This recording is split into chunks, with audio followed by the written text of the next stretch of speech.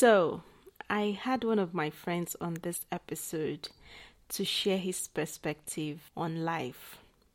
Kolo is a friend of mine that I have history with and is someone I find interesting. I find his views interesting. I find his person interesting. I find his character interesting. And sometimes we banter at each other and ask each other, when you go marry? This is because he is very principled and has a different taste from most Nigerian men that it is very difficult for him to settle down. In the course of this episode, you will find out what I mean. But yeah, enjoy the conversation. Hi guys! Hello guys, welcome to the Girl Unplugged podcast. This is Rita Chukwiki. This is a platform for authentic and heartfelt conversations that inspire mindful living.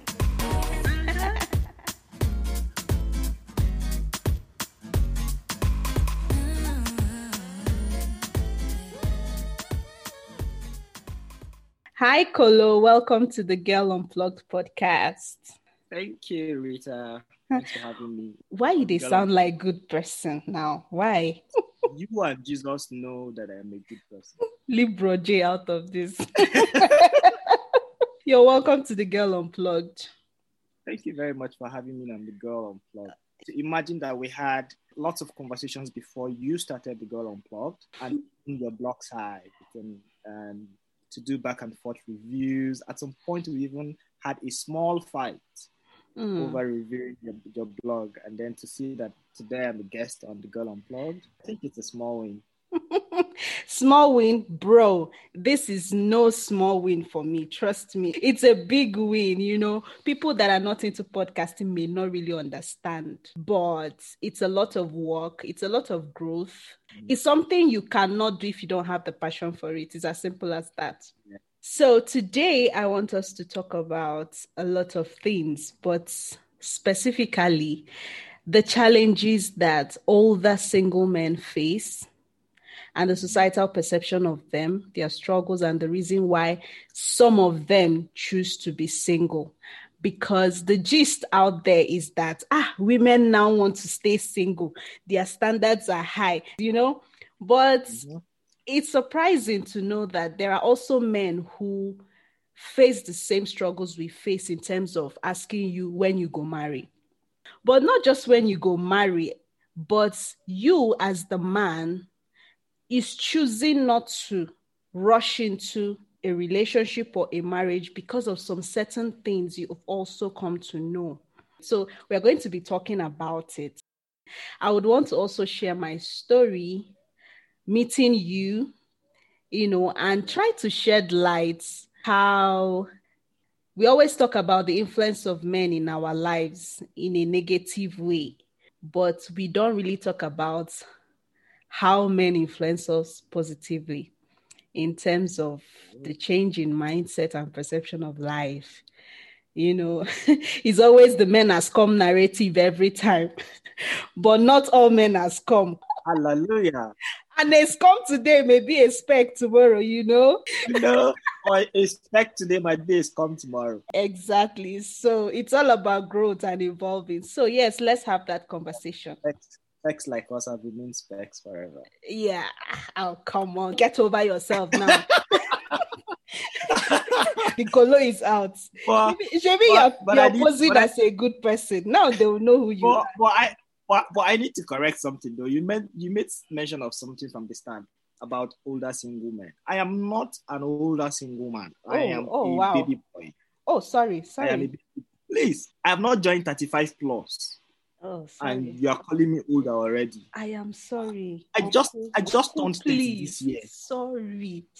Please don't drag me. Apology accepted. So let's start with who is KKK.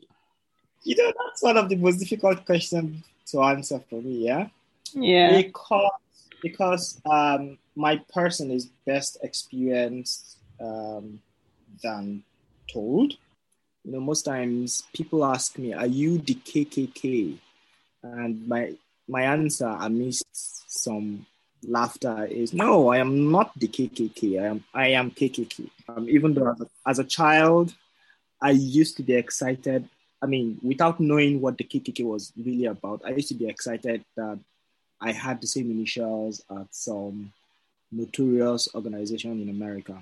But it's such an amazing thing to grow up and find out that my parents practically sat down and planned on what my name was going to be, also because of the meanings of my name and how those meanings have influenced my life up until now. So the KKK, my full name is Kolo Kenneth Kadiri. Kolo is my native name.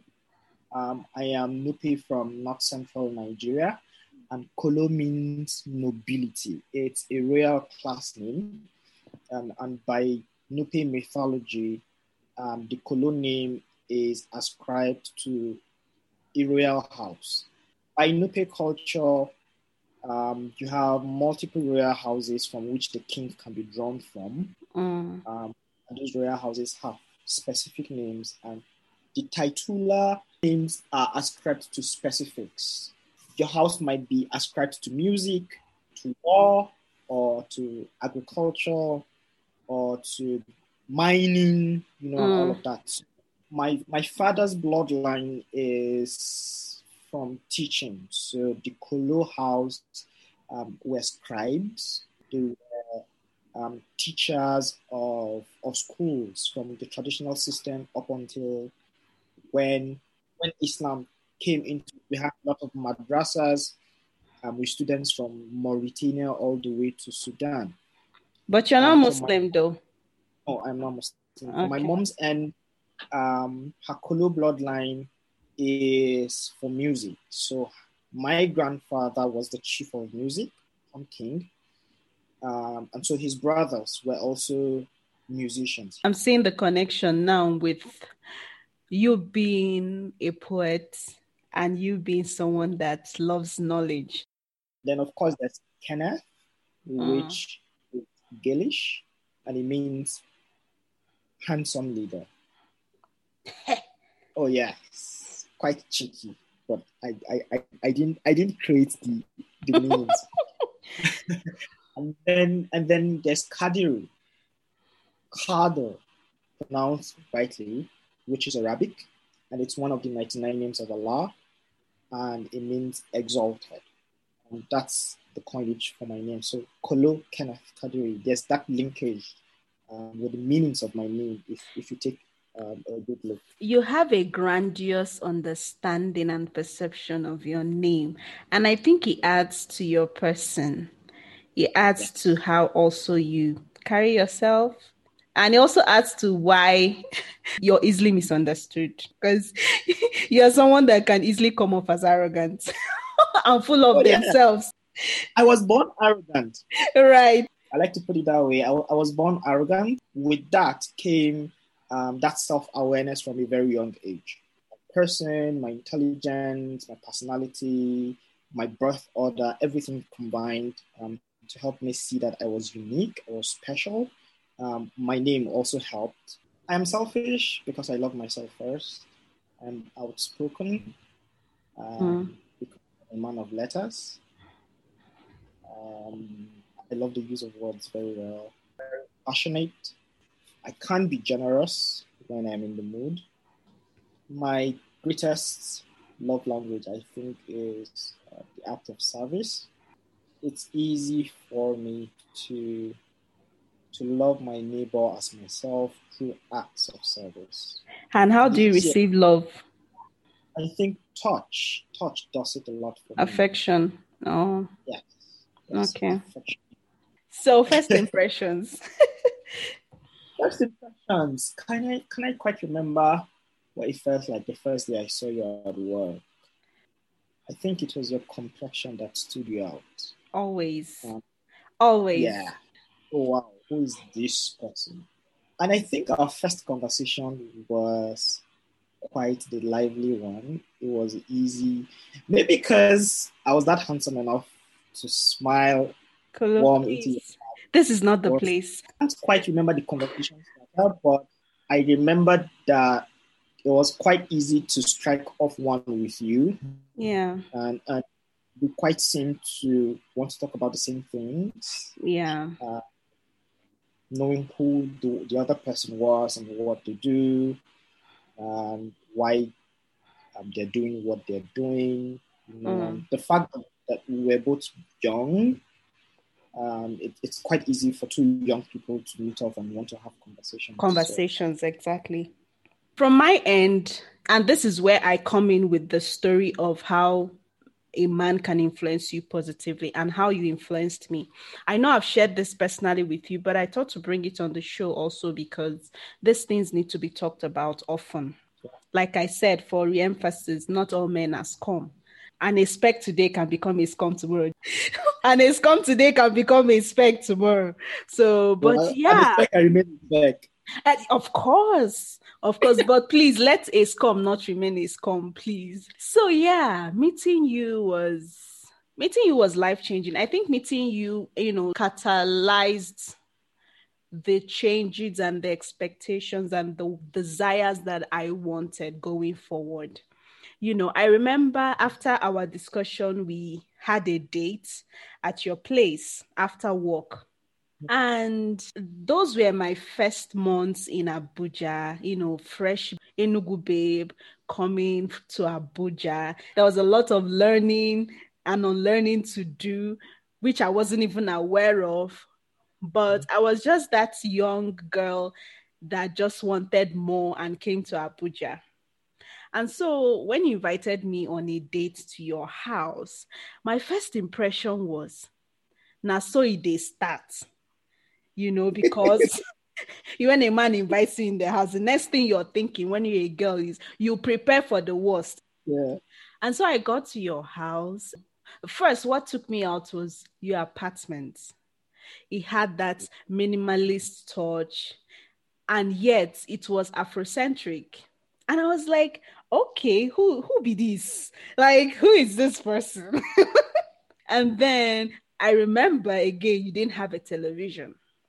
But you had a stereo where you play your music. And then your choice of music was that thing also. And then you offered to make food. And you didn't just make the normal Indomie, There are guys that when you come to their house, Indomie and egg is their specialty because number one, Indomie seems to be that food everybody can cook.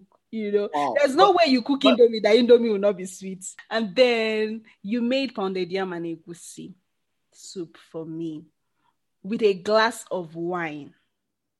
I've never been treated that way before. Like that was the beginning of another level of what is possible when it comes to a man treating you as a woman. You get... So I was your first. Well, in that sense, yes. In that sense, yes. You were my first.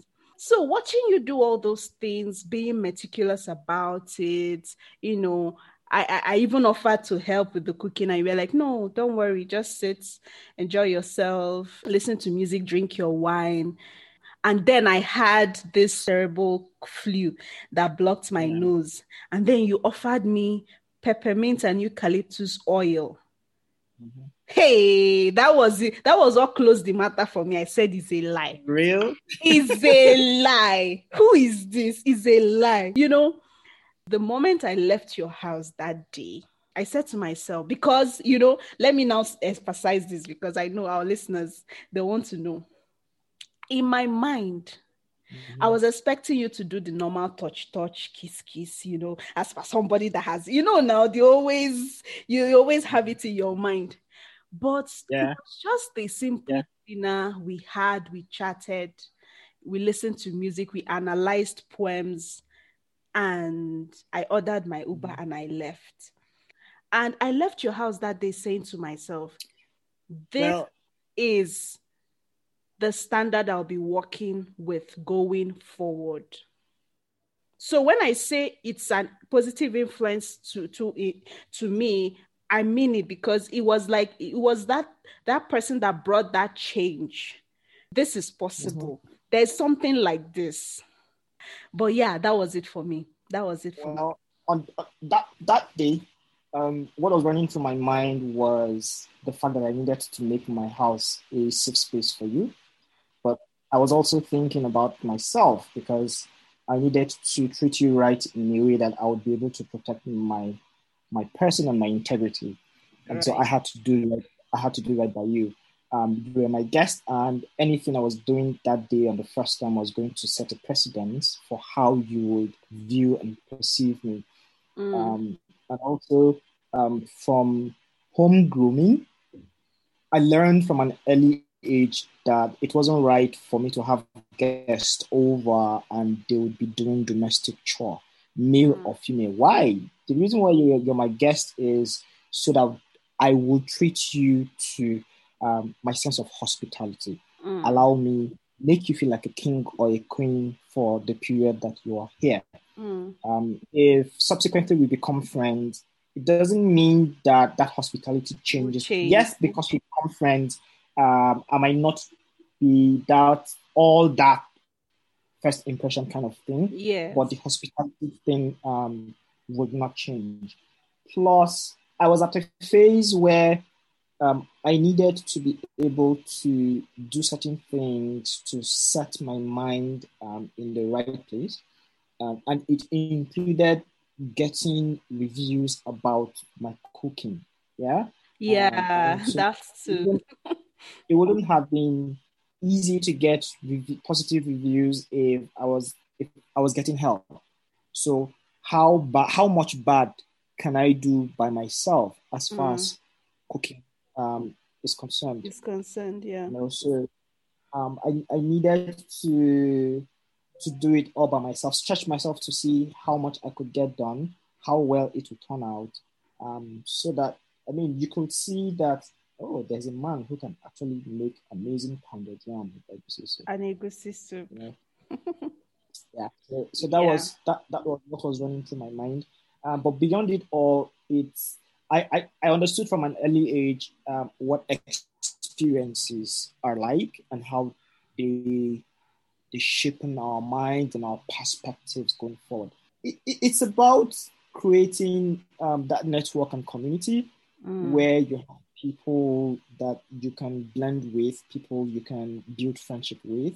Nupe people are known to be highly hospitable, so yeah. I had no option than to make people experience that. So, listening to you talk about all this, it could be assumed that Kolo must be taken or should have been taken by now. But you're single as fuck. Sorry, well, my French. Yeah, I should have been taken. The funny part was when you came over for that date, I was still in my stages of grief. Yeah. I'm getting over a heartbreak. Yeah. And the date sort of also helped in the healing process because I needed to be in that place where I was mingling with other women. And having experiences with them that helps me see that not everyone is the same, that not all women would be as the ex, not everyone with the same mindset and mentality. So I needed that reassurance that I was still attractive enough for someone to want to go on a date with. Yeah. And I was mentally in that place to be able to have conversations with the opposite gender and for it not to be bitter or for it not to give me flashbacks about memories I wanted to forget. Yeah. But that was like almost 6 years ago, if I'm not mistaken, or 7. Yeah. So why are you still single, Uncle? I am still single because I haven't met that person. The thing is, I haven't met that person who comes off as someone who can tolerate me. Yes, honestly, my tolerance levels can be very low a lot of times. And the feedback that I get a lot is that I am very difficult or I pursue perfection even though I am not perfect. Right? And my answer to that is that yes, I accept that I am not perfect, but on my own, I am on a pursuit of perfection. So I'm always trying to see how much of improvement I can make to make myself as pristine as possible. And so if you are attracted to me, you should be in that position where every day you are trying to make yourself a better person. You're trying to improve on your weaknesses and strengthening those skills or those qualities that are your strength. Yes, that yes. Sense, yeah. And very often, I meet women who are attracted to the physical, who are attracted to the fact that he has an amazing smile. Talking with him. Some people have even said you have an amazing body, chests. Yeah. Yeah. There's that talk about my mysterious smile with something underneath it, and they want to discover it. There's that talk about the fact that I am a great cook. They like to call me a chef, but I remind them that I don't have the certification. You're a trialist. Yes, a trialist chef. They also like that I can give amazing massage. So there's always, I'd like to come back for that amazing massage. But for me, those are qualities that I am picking up here and there because I am in pursuit of perfection. Wanting to be the best you can be. Exactly. If I'm striving to be this, you should be striving to be that as well. Yeah. I feel like the needs of men and women, they are not mutually exclusive. These things don't exist in isolation, and there's no one standard. One side we are having this gender war of who we cook and do all those things. On the other side, people are improving themselves to be the best they can be for their partners. Sure. They are not seeing those roles. They are not seeing those limitations. They just want to be that wholesome person that would bring value to their partner. Absolutely. But then you find out that those kind of people are rarely married. They are almost always by themselves. So you see, the thing is that that pursuit of wholesomeness is usually a one man's mission, and it comes with the vulnerabilities and the weaknesses of man. Man here, whether male or female. Female, yeah. And that's why the preaching is always about find someone who complements you, find someone who can do the things that you cannot do. Because what we're trying to do is to extol the part that we are not perfect. Yes. And so the other person would make us whole. Yes. But in the sense that you try to find someone who makes you whole, but then they dig a hole in you, it ends up breaking you, right? Sometimes I say to myself that my experiences have made me akin to a stitched goat skin, which has lots of patches, but now it's difficult to tear. Yeah. So society tries to make us accept the fact that there are things that we cannot be, or there are things that we cannot do, and so we must find that partner who can do those things. Who would do it? Yes. And that's why society makes it okay for a man not to be able to clean his house or to change his bed sheet every week or every 2 weeks. So talking about finding someone who complements you, we end up looking for a caregiver who you're living with. And the annoying thing is this, right? For most people, what they also bring to the table is that just money, because they believe that is what they can bring, or that's the only thing they can bring. And that is what that has been ascribed to them as men. So if they're able to fulfill that, whatever you are bringing as a woman is like an added to help him to become more. Rita, how many of these men are able to bring the right amount of money to the table in the first place? Please don't go there, please. You're going to rip some hearts. You see, so that's where the problem is. And this is the reason why I talk about pursuing perfection, right? Because yes, you may not have a lot of money to bring on the table, but you see, the thing with having someone in your life is not really about throwing cash on their laps, but being able to be there. If you are able to show and not tell, you are able to be present and not just try to facilitate things. It goes a long way in helping that person see that you are expressing love. And it's as easy as this. Your partner walks in and says, oh, they've had a very long day or a very long week, and their back hurts or their neck hurts. They've not been sleeping well, right? And the person who's going to throw money at you would just say, okay. He picks up his phone, he checks for some spa somewhere, and he pays for it and says, take, go and get a massage. Yeah. Now, that could work. Yeah. But the more you do that, it just makes it seem that your problems will be solved by money. Yeah. Now, that is not ruling out the fact that every now and then you should get a spa treatment.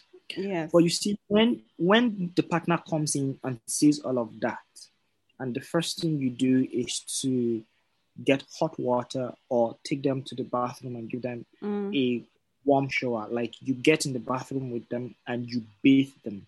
Oh, wow. It's suddenly becoming hot here. Oh, okay. You bathe them, or you get a bowl of hot water and let them drop their feet in it. And then you wipe them off with a towel and give them a foot massage.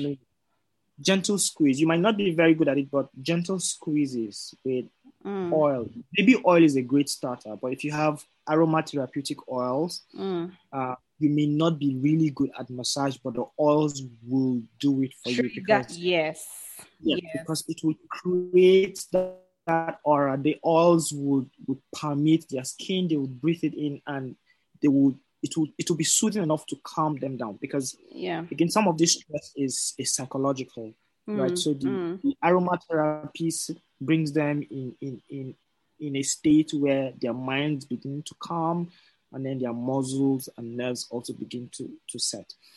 But the other thing is your presence, that quality time that you spend with them, that time when you are kneading their feet and they're just ranting on, or you're talking about something and you're giving them a listening ear.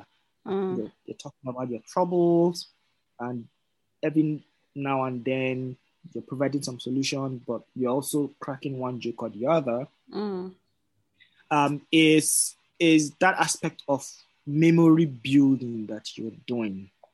So when you are not there tomorrow, they have something in their amygdala that they can call back to and replay on their minds and say, oh, I really had an amazing time with this person. This person is good. So they have something to remember about you. Now, the more frequent that is, the more that person builds a strong bond with you. And agreed. The more of that experience you have, even in the times of strife, even in the times of conflict, that period of bonding would override whatever reason there is for conflict. That it's easy for you to see the need for you to resolve that conflict and continue to be with that person. I agree. Because the amazing moments you share with them keep flooding you and say, I want to keep having more of this. Whatever differences we have now, we should be able to find a common compromise. With all of this, it has to be two ways. It's not just one person doing the giving. Of course. I'm able to see why you would say that as an individual, you build yourself in such a way that you're not entirely dependent on somebody, but you're also bringing value to a relationship.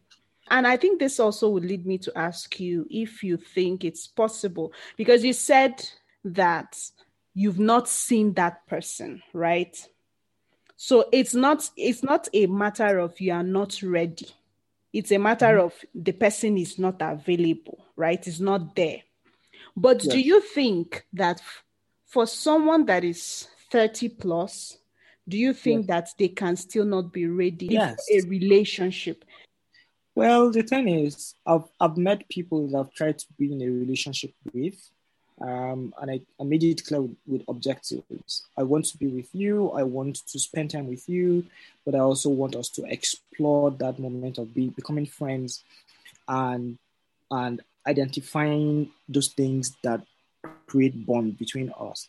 And the first feedback I get is, I am not here to play around. I'm not looking for a relationship. I'm looking for marriage. So I'm looking for someone who comes and says they like me and they want to get married to me, right? And that sets me off like, this person is not ready. Because what you're looking for is a milestone. You're not looking for that person who would be your friend. Now, going back to being dependent on the other person, I was asked out once by someone who felt I had amazing kitchen skills and they wanted me in their life for.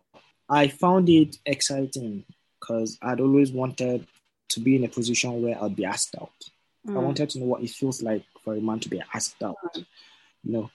And so it wasn't the regular snobbing that ladies are used to when they ask a man out, because most ladies say that they're scared of asking a man out because the man will snub her. Yes. Because men are used to being the ones who chase. So when they are being chased, it comes off wrongly on them. So the conversation started on a good pace. What I like, what my values are. And the person thought that our values aligned quite well. And so it was my turn to do the questioning, right? And I asked a few things about life skills. What you can do with your hands. What you can do. Do you know how to cook? And the answer was no, I don't know how to cook. Oh, why? And they gave their reasons. They weren't raised in an environment where they should learn. They should learn how to cook, yeah. Yes. The person was quite privileged. They had help around the house. So there was no need for them to go to the kitchen to cook all the time, yeah? So I said, okay, that's fine. I understand. But do you want to learn to cook? Because even with the fact that they didn't know how to cook, I could spot the window of opportunity that me teaching them to cook would be an opportunity for us to spend a lot of time together, which would help us bond more and would help us discover ourselves. Yeah. But they were not in the mood to learn to cook. And so I said, okay. Because you're supposed to accept them the way they are. Exactly. And at that point, what I was thinking of was, what are the possibilities? If I accept to date this person, and 2-3 years down the line, we're married and we have kids, and I need to travel for work, how do my kids feed? Would I have to cook and put in the freezer for them to microwave? Will they have to order out? And I was raised on home-cooked meals. I still cook 90% of the food that I eat today. And I'm not a fan of cooking in bulk and storing in the freezer. I like to cook it fresh. Yeah. And so I had all of that thought. And I asked her, okay, so if I'm the only one in the house who's cooking and I'm not around, how would you and the kids feed? And the answer was, they would eat out or hire a chef. And I said, no, I wouldn't want that. Because, you see, the kitchen is an amazing place. Sex begins in the kitchen, thanks to an amazing book by Tim LaHaye. But teaching, education begins in the kitchen. And this is what I mean. I always remember my summer holidays when my mom would take my siblings and myself, and my aunties would take my cousins and leave us with our grandmother for the long summer holiday.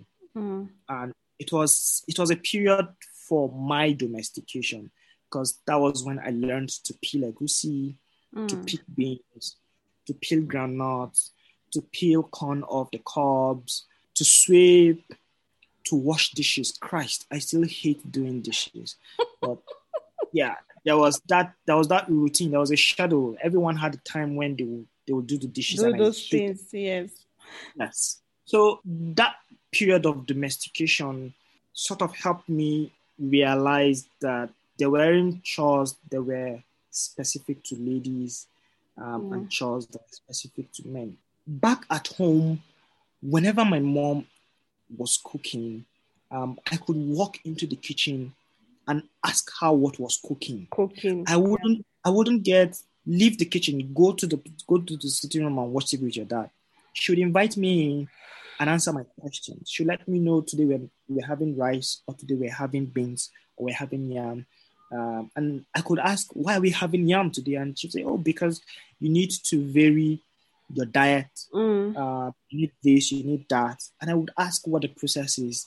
And she would tell me, you need to peel this, you need to do that, you need to do this, I remembered with my grandma, she was making semo once. And I was asking why she's pouring flour in the pot. And she said, come in. She invited me into the kitchen with the traditional tripod over fire. And she said, if you pour this in and you turn it with a stick, it becomes the food that you eat.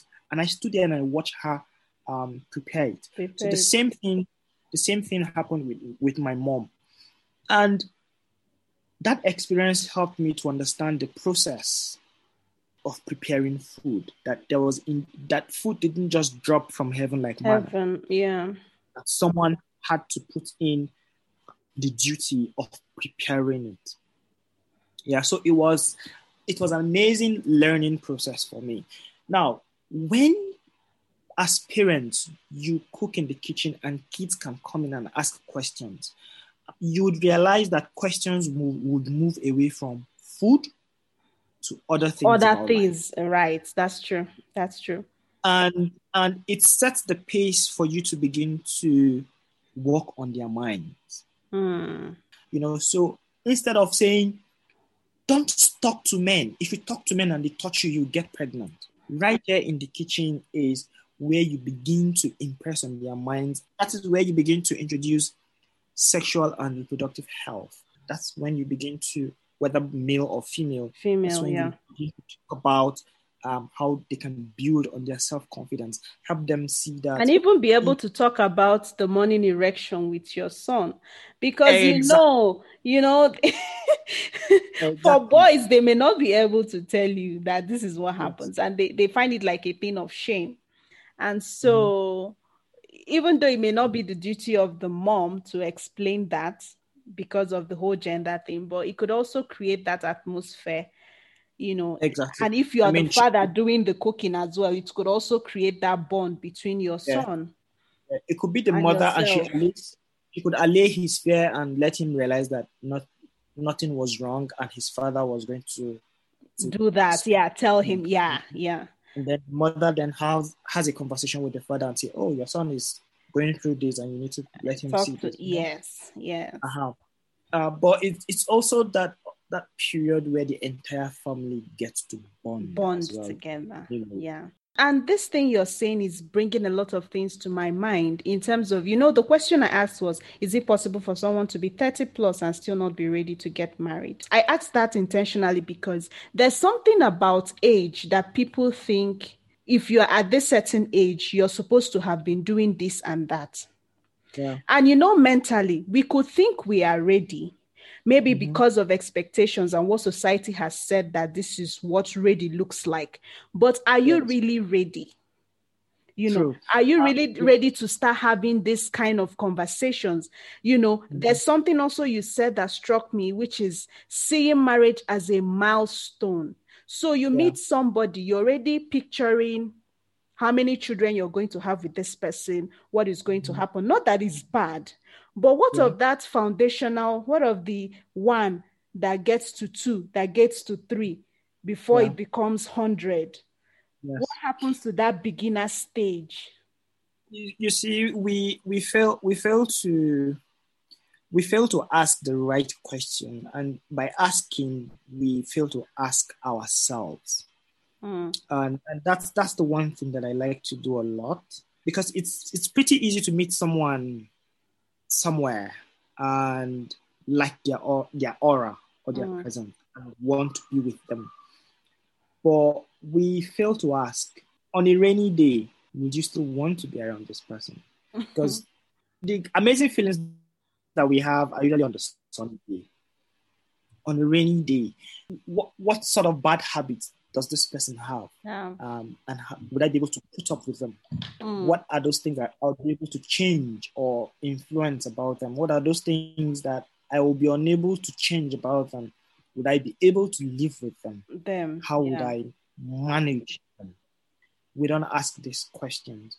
And so we are usually carried away with the good times, the sunny days, and forget that as our own weathermen, when it rains, it pours. And so when that happens, do we have the umbrella?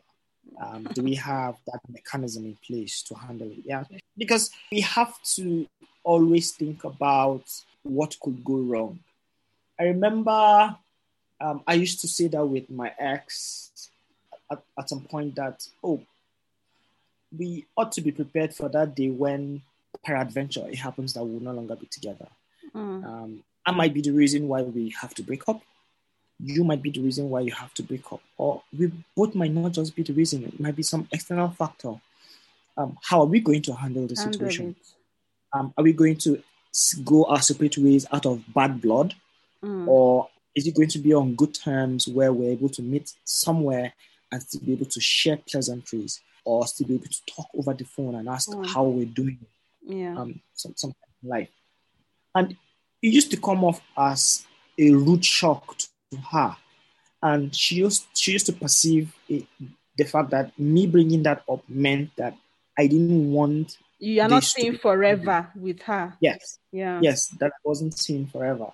That she was just interim in my life and I was going to move on. And in her terms, we, in quotes, use her and move on. But this was also because perhaps she was already used to being used, and she was used to hearing certain things, and a lot of things that I was saying were alien to her. And that's what we find around in society today, where people are not planning for exigencies. We don't do a lot of risk management, whether relationship or otherwise. We just say it is well. God will handle it. When we get to the river, we'll know how to cross it. Yeah. But you ought to be Some don't ready. even have deal breakers. You get exactly no red flags, no deal breakers. But you see, if you have to build resilience against disaster, you have to have a system of disaster risk reduction. You need to be able to know what you need to do. If this happens, you have to be logical and say, if this happens, how am I going to deal with it? If this person turns out to be like this, what are the steps that I can take? You're hitting the right words, because I think as women, we are not trained to be that strategic when it comes to relationships. And I think that's why it's as if we are always at the receiving end of whatever is the bad thing that comes, because we are those emotional beings that go in with our heart first before our mind. Maybe our mind will come after several heartbreaks or several, things that that will reset your brain, Yeah, let me share one experience that I had. I went on a date with someone. It was an evening of good conversation, great laughter. But what I took away from the conversation that night was the fact that she liked her man to be sedentary. She liked him to always be there. She detested men who travel a lot. And that stemmed from her experience that she was with someone who traveled a lot, and wherever he traveled to, he had mistresses or girlfriends there. Okay. So she was always cheating on her. So anytime he needed to lay with someone, he would use the excuse of he's traveling for work. And travel out of town and get his business done and come back. And then here I am with a job that requires me to travel a lot. And then, of course, naturally, I am a sojourner. Yeah. But have you thought of how this will play in a relationship or marriage? Yes. So I keep thinking about it a lot, especially if it becomes marriage and I have kids, how much I'm away from my family, how much time I would have to parent my kids and influence them as a father. For me, at this point, I am happy to be with someone who enjoys traveling. I'm happy to be with someone who understands that travel can be amazing if it's part of work, but it can be amazing if it's pleasure as well. Yeah. Also, you see, it then brings you between the devil and the blue sea, where you need to take that job that makes life comfortable enough for you, but it entails a lot of traveling, or you don't take that job and settle for the one that makes you sedentary, but doesn't pay you well enough to cater for your family. Yeah. So, which are you going to pick? And even if the woman says, "Oh, I am happy with whatever it is you bring in as long as you are here," would that bring me satisfaction? Because regardless of the fact that I love you and I want you in my life and we're married, there has to be some level of selfishness as well. I have to feel fulfilled. I shouldn't be in the job because you want to be happy. Yeah. I should be in the job because I want to be happy first. My happiness should then influence your happiness. I can't hate to go to my job every day because it makes you happy. That's not. Yeah.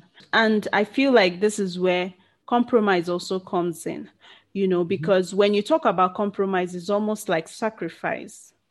Yeah. But, again, you ask yourself, compromise, what are you willing to compromise? Compromise is not something that they put around your neck and force you. It has to come from a place of willingness, so that you know that while you're doing it, it's something you're doing it with a desired end in mind, or this, I'm doing it for my children because at this stage of their life, they need me around them, till they don't need me anymore like that. Then I can still go and travel the world and do all that. Yeah. So, from a man's point of view, now, what are the pressures you get for being single, both personal and otherwise? Personally, I don't think I have any pressures. Am I under pressure for myself to get married? It used to be in the past when I had milestones. Finish university before 22, which happened. Get a job before 24, which did not. I was away doing some volunteering work in Liberia. Get married by 25. Have my kids before 30. Come on now. Oh yes. All of those were part of milestones. Yeah. Yeah. The first one did happen, yes, but of course, life throws you lemons. Of course. Yeah. So the trajectory changed for me, but it doesn't come with pressure, because I have always known that what I needed to worry about was my happiness. If I was happy doing what I was doing. When I was in Liberia, I was happy for 20 months. And the period when I began to wake up and not be happy, even if I go to work and get my job done, was when I began to realize that, no, my time here was done. I needed to move. I needed to change jobs. And I packed my bags and came back to Nigeria. Subsequently, in every job that I've done, if I begin to wake up in the morning and loathe getting ready to go to work, then I know my job there is done. I need to move. Yeah. Yes. So with the issue of marriage, no, I don't feel pressure on myself that I need to get, because I keep asking myself, okay, if I'm getting married today, is it to make someone else happy? Maybe my parents, because, oh, my son is already married. No, but does that make me happy? So if it doesn't make me happy, heck no. The only thing is the random loneliness every now and then, because yes, I definitely crave touch, and it's not readily available. So that's the one thing that sometimes, or you go out and you see couples holding hands, or they're doing that gossipy thing that couples do, and you're just sat all by yourself with your phone. You're like, if I get someone for here now, show me for the gossip. Yeah. Or I'm gossiping with someone on the phone, and then I realize, if I had someone here, it would have really been easy. Even with the eyes, gossip with the eyes, do the eye gesture thing, So that's the one thing. And children? Well, I have always wanted children, and my father would say, "Oh, get them early on so that they grow up with you. You grow up with your children." Well, it's not. I don't think it's a function of age in any case. There's a lot of factors that come to play, and I say, like, most times I joke when they say you are getting old, go and get married, and I jokingly tell them even at 60 I can still birth children. Even with children, it's not just about me when it comes to children. It's also about the person that I'm going to be making these children with. You need to make babies with the right person. The right person meaning the right genes. 2, the right person meaning their bloodline, their mental state, and many other things. It also includes the right environment. Trust me, you're doing your children a disservice if you're birthing them in a war zone. You'll be doing your children a disservice if you're birthing them at a period when you are having financial troubles. Because see, parenthood is very expensive, and most times people do not give it thought about how they are going to go about parenting their children. They just go on about God is going to provide. I have seen instances where people are getting married and they're unemployed, and they say, we are hoping on God to provide. We're hoping on God that our marriage is going to bring us favor. Or they're just giving birth to children and asking, how are you going to take care of these kids? And they go, oh, God is going to provide. Yes, it's okay to have that faith, but the Bible also talks about all faith without work is nothing. So you need to be able to put in the work. You need to be able to tell yourself that I want to have this number of kids because I won't be able to afford this lifestyle. Yes, life happens. Things can change. But you need to be ready for when things happen. So as a single person, do you have a reserve? And by reserve, I mean, if you're out of job tomorrow, the funds that you have with you, do you have a reserve that's going to keep you running for the next month or the next quarter or the next half year if you don't get another job? And I don't mean the money you are saving up. No, saving is not reserve. But also have an emergency fund. It could be that bank account where you have 100,000 naira as an emergency fund, where something happens, you need to settle some medical bills. The hospital is saying, if you don't make a deposit, we're not going to treat this person. We're not going to give them medical aid. And then you start running helter-skelter, making frantic phone calls, expecting people to come to your aid at that point, when all you needed to do was just pull out a card and say, here, for starters, let this emergency fund create the wetting ground so that when you place a phone call and say, this issue has come up, I have been able to do this and I am maxed out, I need help. Then people come to your aid knowing that you've done something. Coming down to that other pressure that comes, like you were mentioning with family. There has been some of that, especially from my father, who would harp on about, when I was your age, I had already done this. I had already given birth to all of my children. I've already done this. And it helps to be able to have the right response to give that doesn't make you look foolish and also doesn't anger your parents. And so it came to a point where I had to have a candid discussion with my father and help him see that the generations are different and times change. And what was obtainable during their times are not what's obtainable today. In their times, they had scholarship. They could go to whatever school they wanted, and they had jobs waiting for them. And so the pressures were not there. You have your education fully catered for by the state. You have a job waiting for you. There is living quarters waiting for you, so you don't even have to pay rent. Yeah. So when you start earning money, the first thing you're thinking of is, I want to buy myself a car. They were all buying brand new Porsche or Volkswagen Beetles. And then the next thing after that was getting married. And they were doing that at very young ages. Yeah, very young. Very young. Today, you're in your mid-20s, you're still struggling to jump from 300 level to 400 level, or to even do your youth service. If you are lucky. Or get a job. Or even get into school.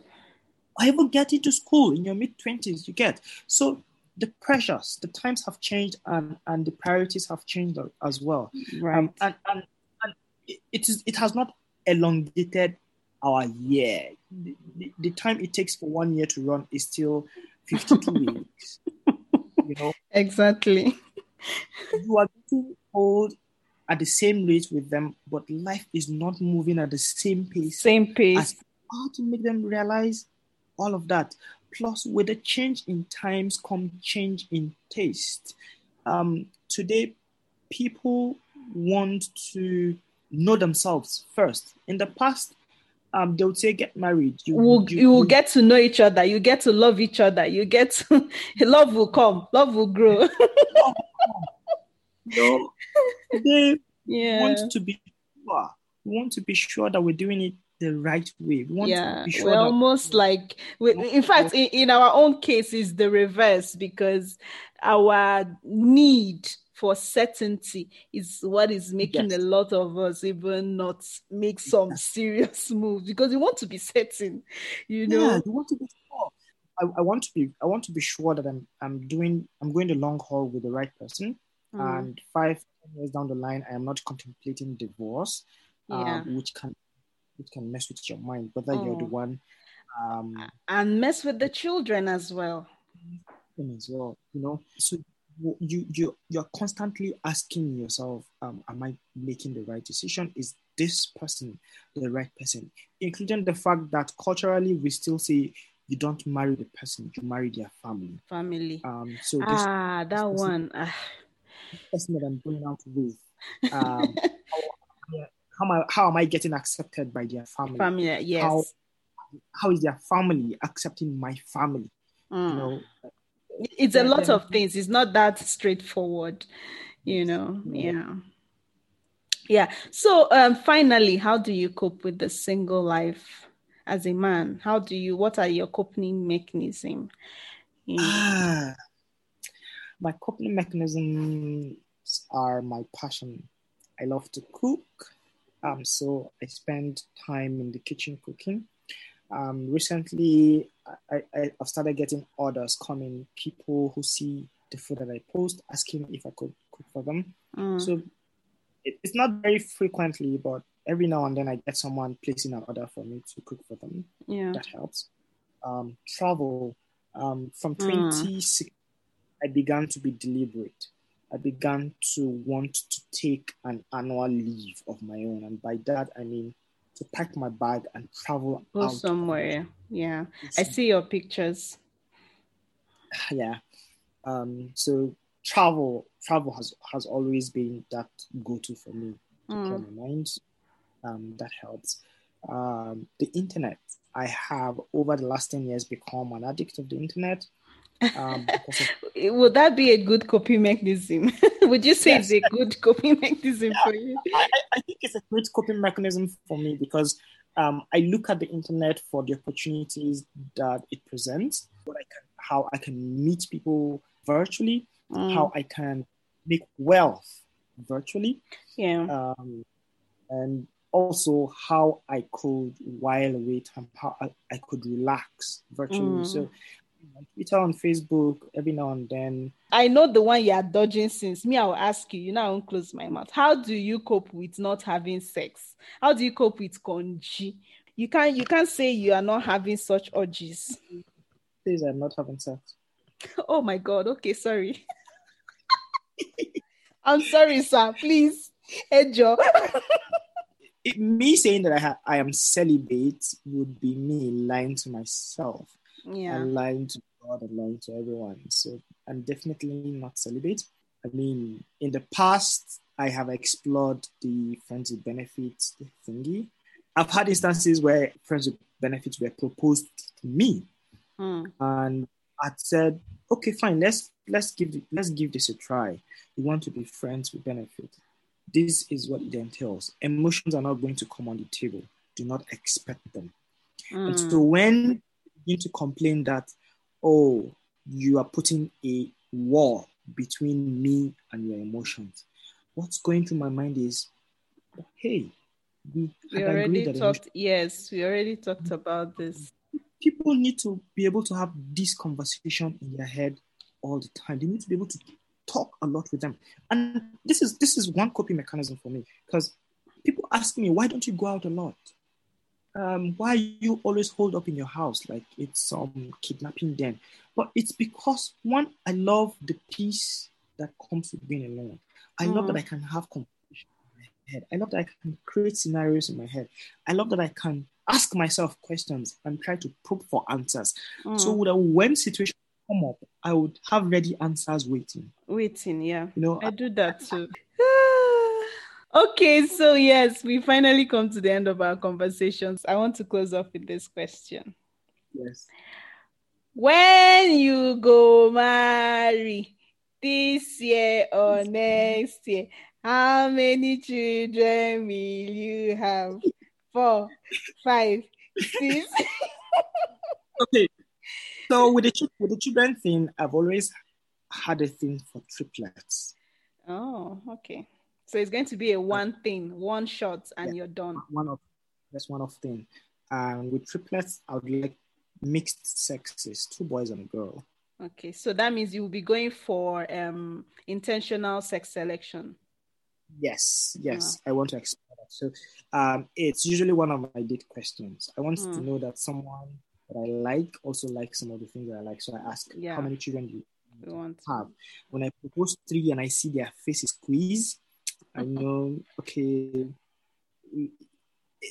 it's but either three with a once off is a good deal, man. It's a good deal, because here I am thinking two is my most, and that too I want to have it as twins once.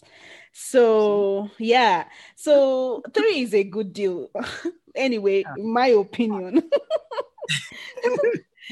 And then of course, when I want to get married, honestly, definitely not this year, except some miracle happens. But I don't see that happen. When you believe, if you believe, you just have to believe it will happen. Me. You see, that question is God you can ask, because for me, I don't know. Ask God. Ask God. Ask God. Oh God, this was a fun conversation. I liked how we went about it. But yeah, you brought in a lot of angles that ordinarily I don't think people think Nigerian men think that way. But you really saved some points for some men that are like you. And yeah. I am happy to do that always. All right. Enjoy the rest of your day. Okay, bye. Bye. Thank you guys for listening. I hope it was an interesting conversation for you. I know I had fun both listening and being in the conversation. But hey, let me know what you think. Send me a DM on Instagram at The Girl Unplugged, or chat me up on the Podroom app. Let me know what you think, your opinions, and all that good stuff. Hit the subscribe button to listen to more amazing stuff. Share this with someone you know would find it interesting as well. And yeah, until the next episode, continue to be you till full. Bye.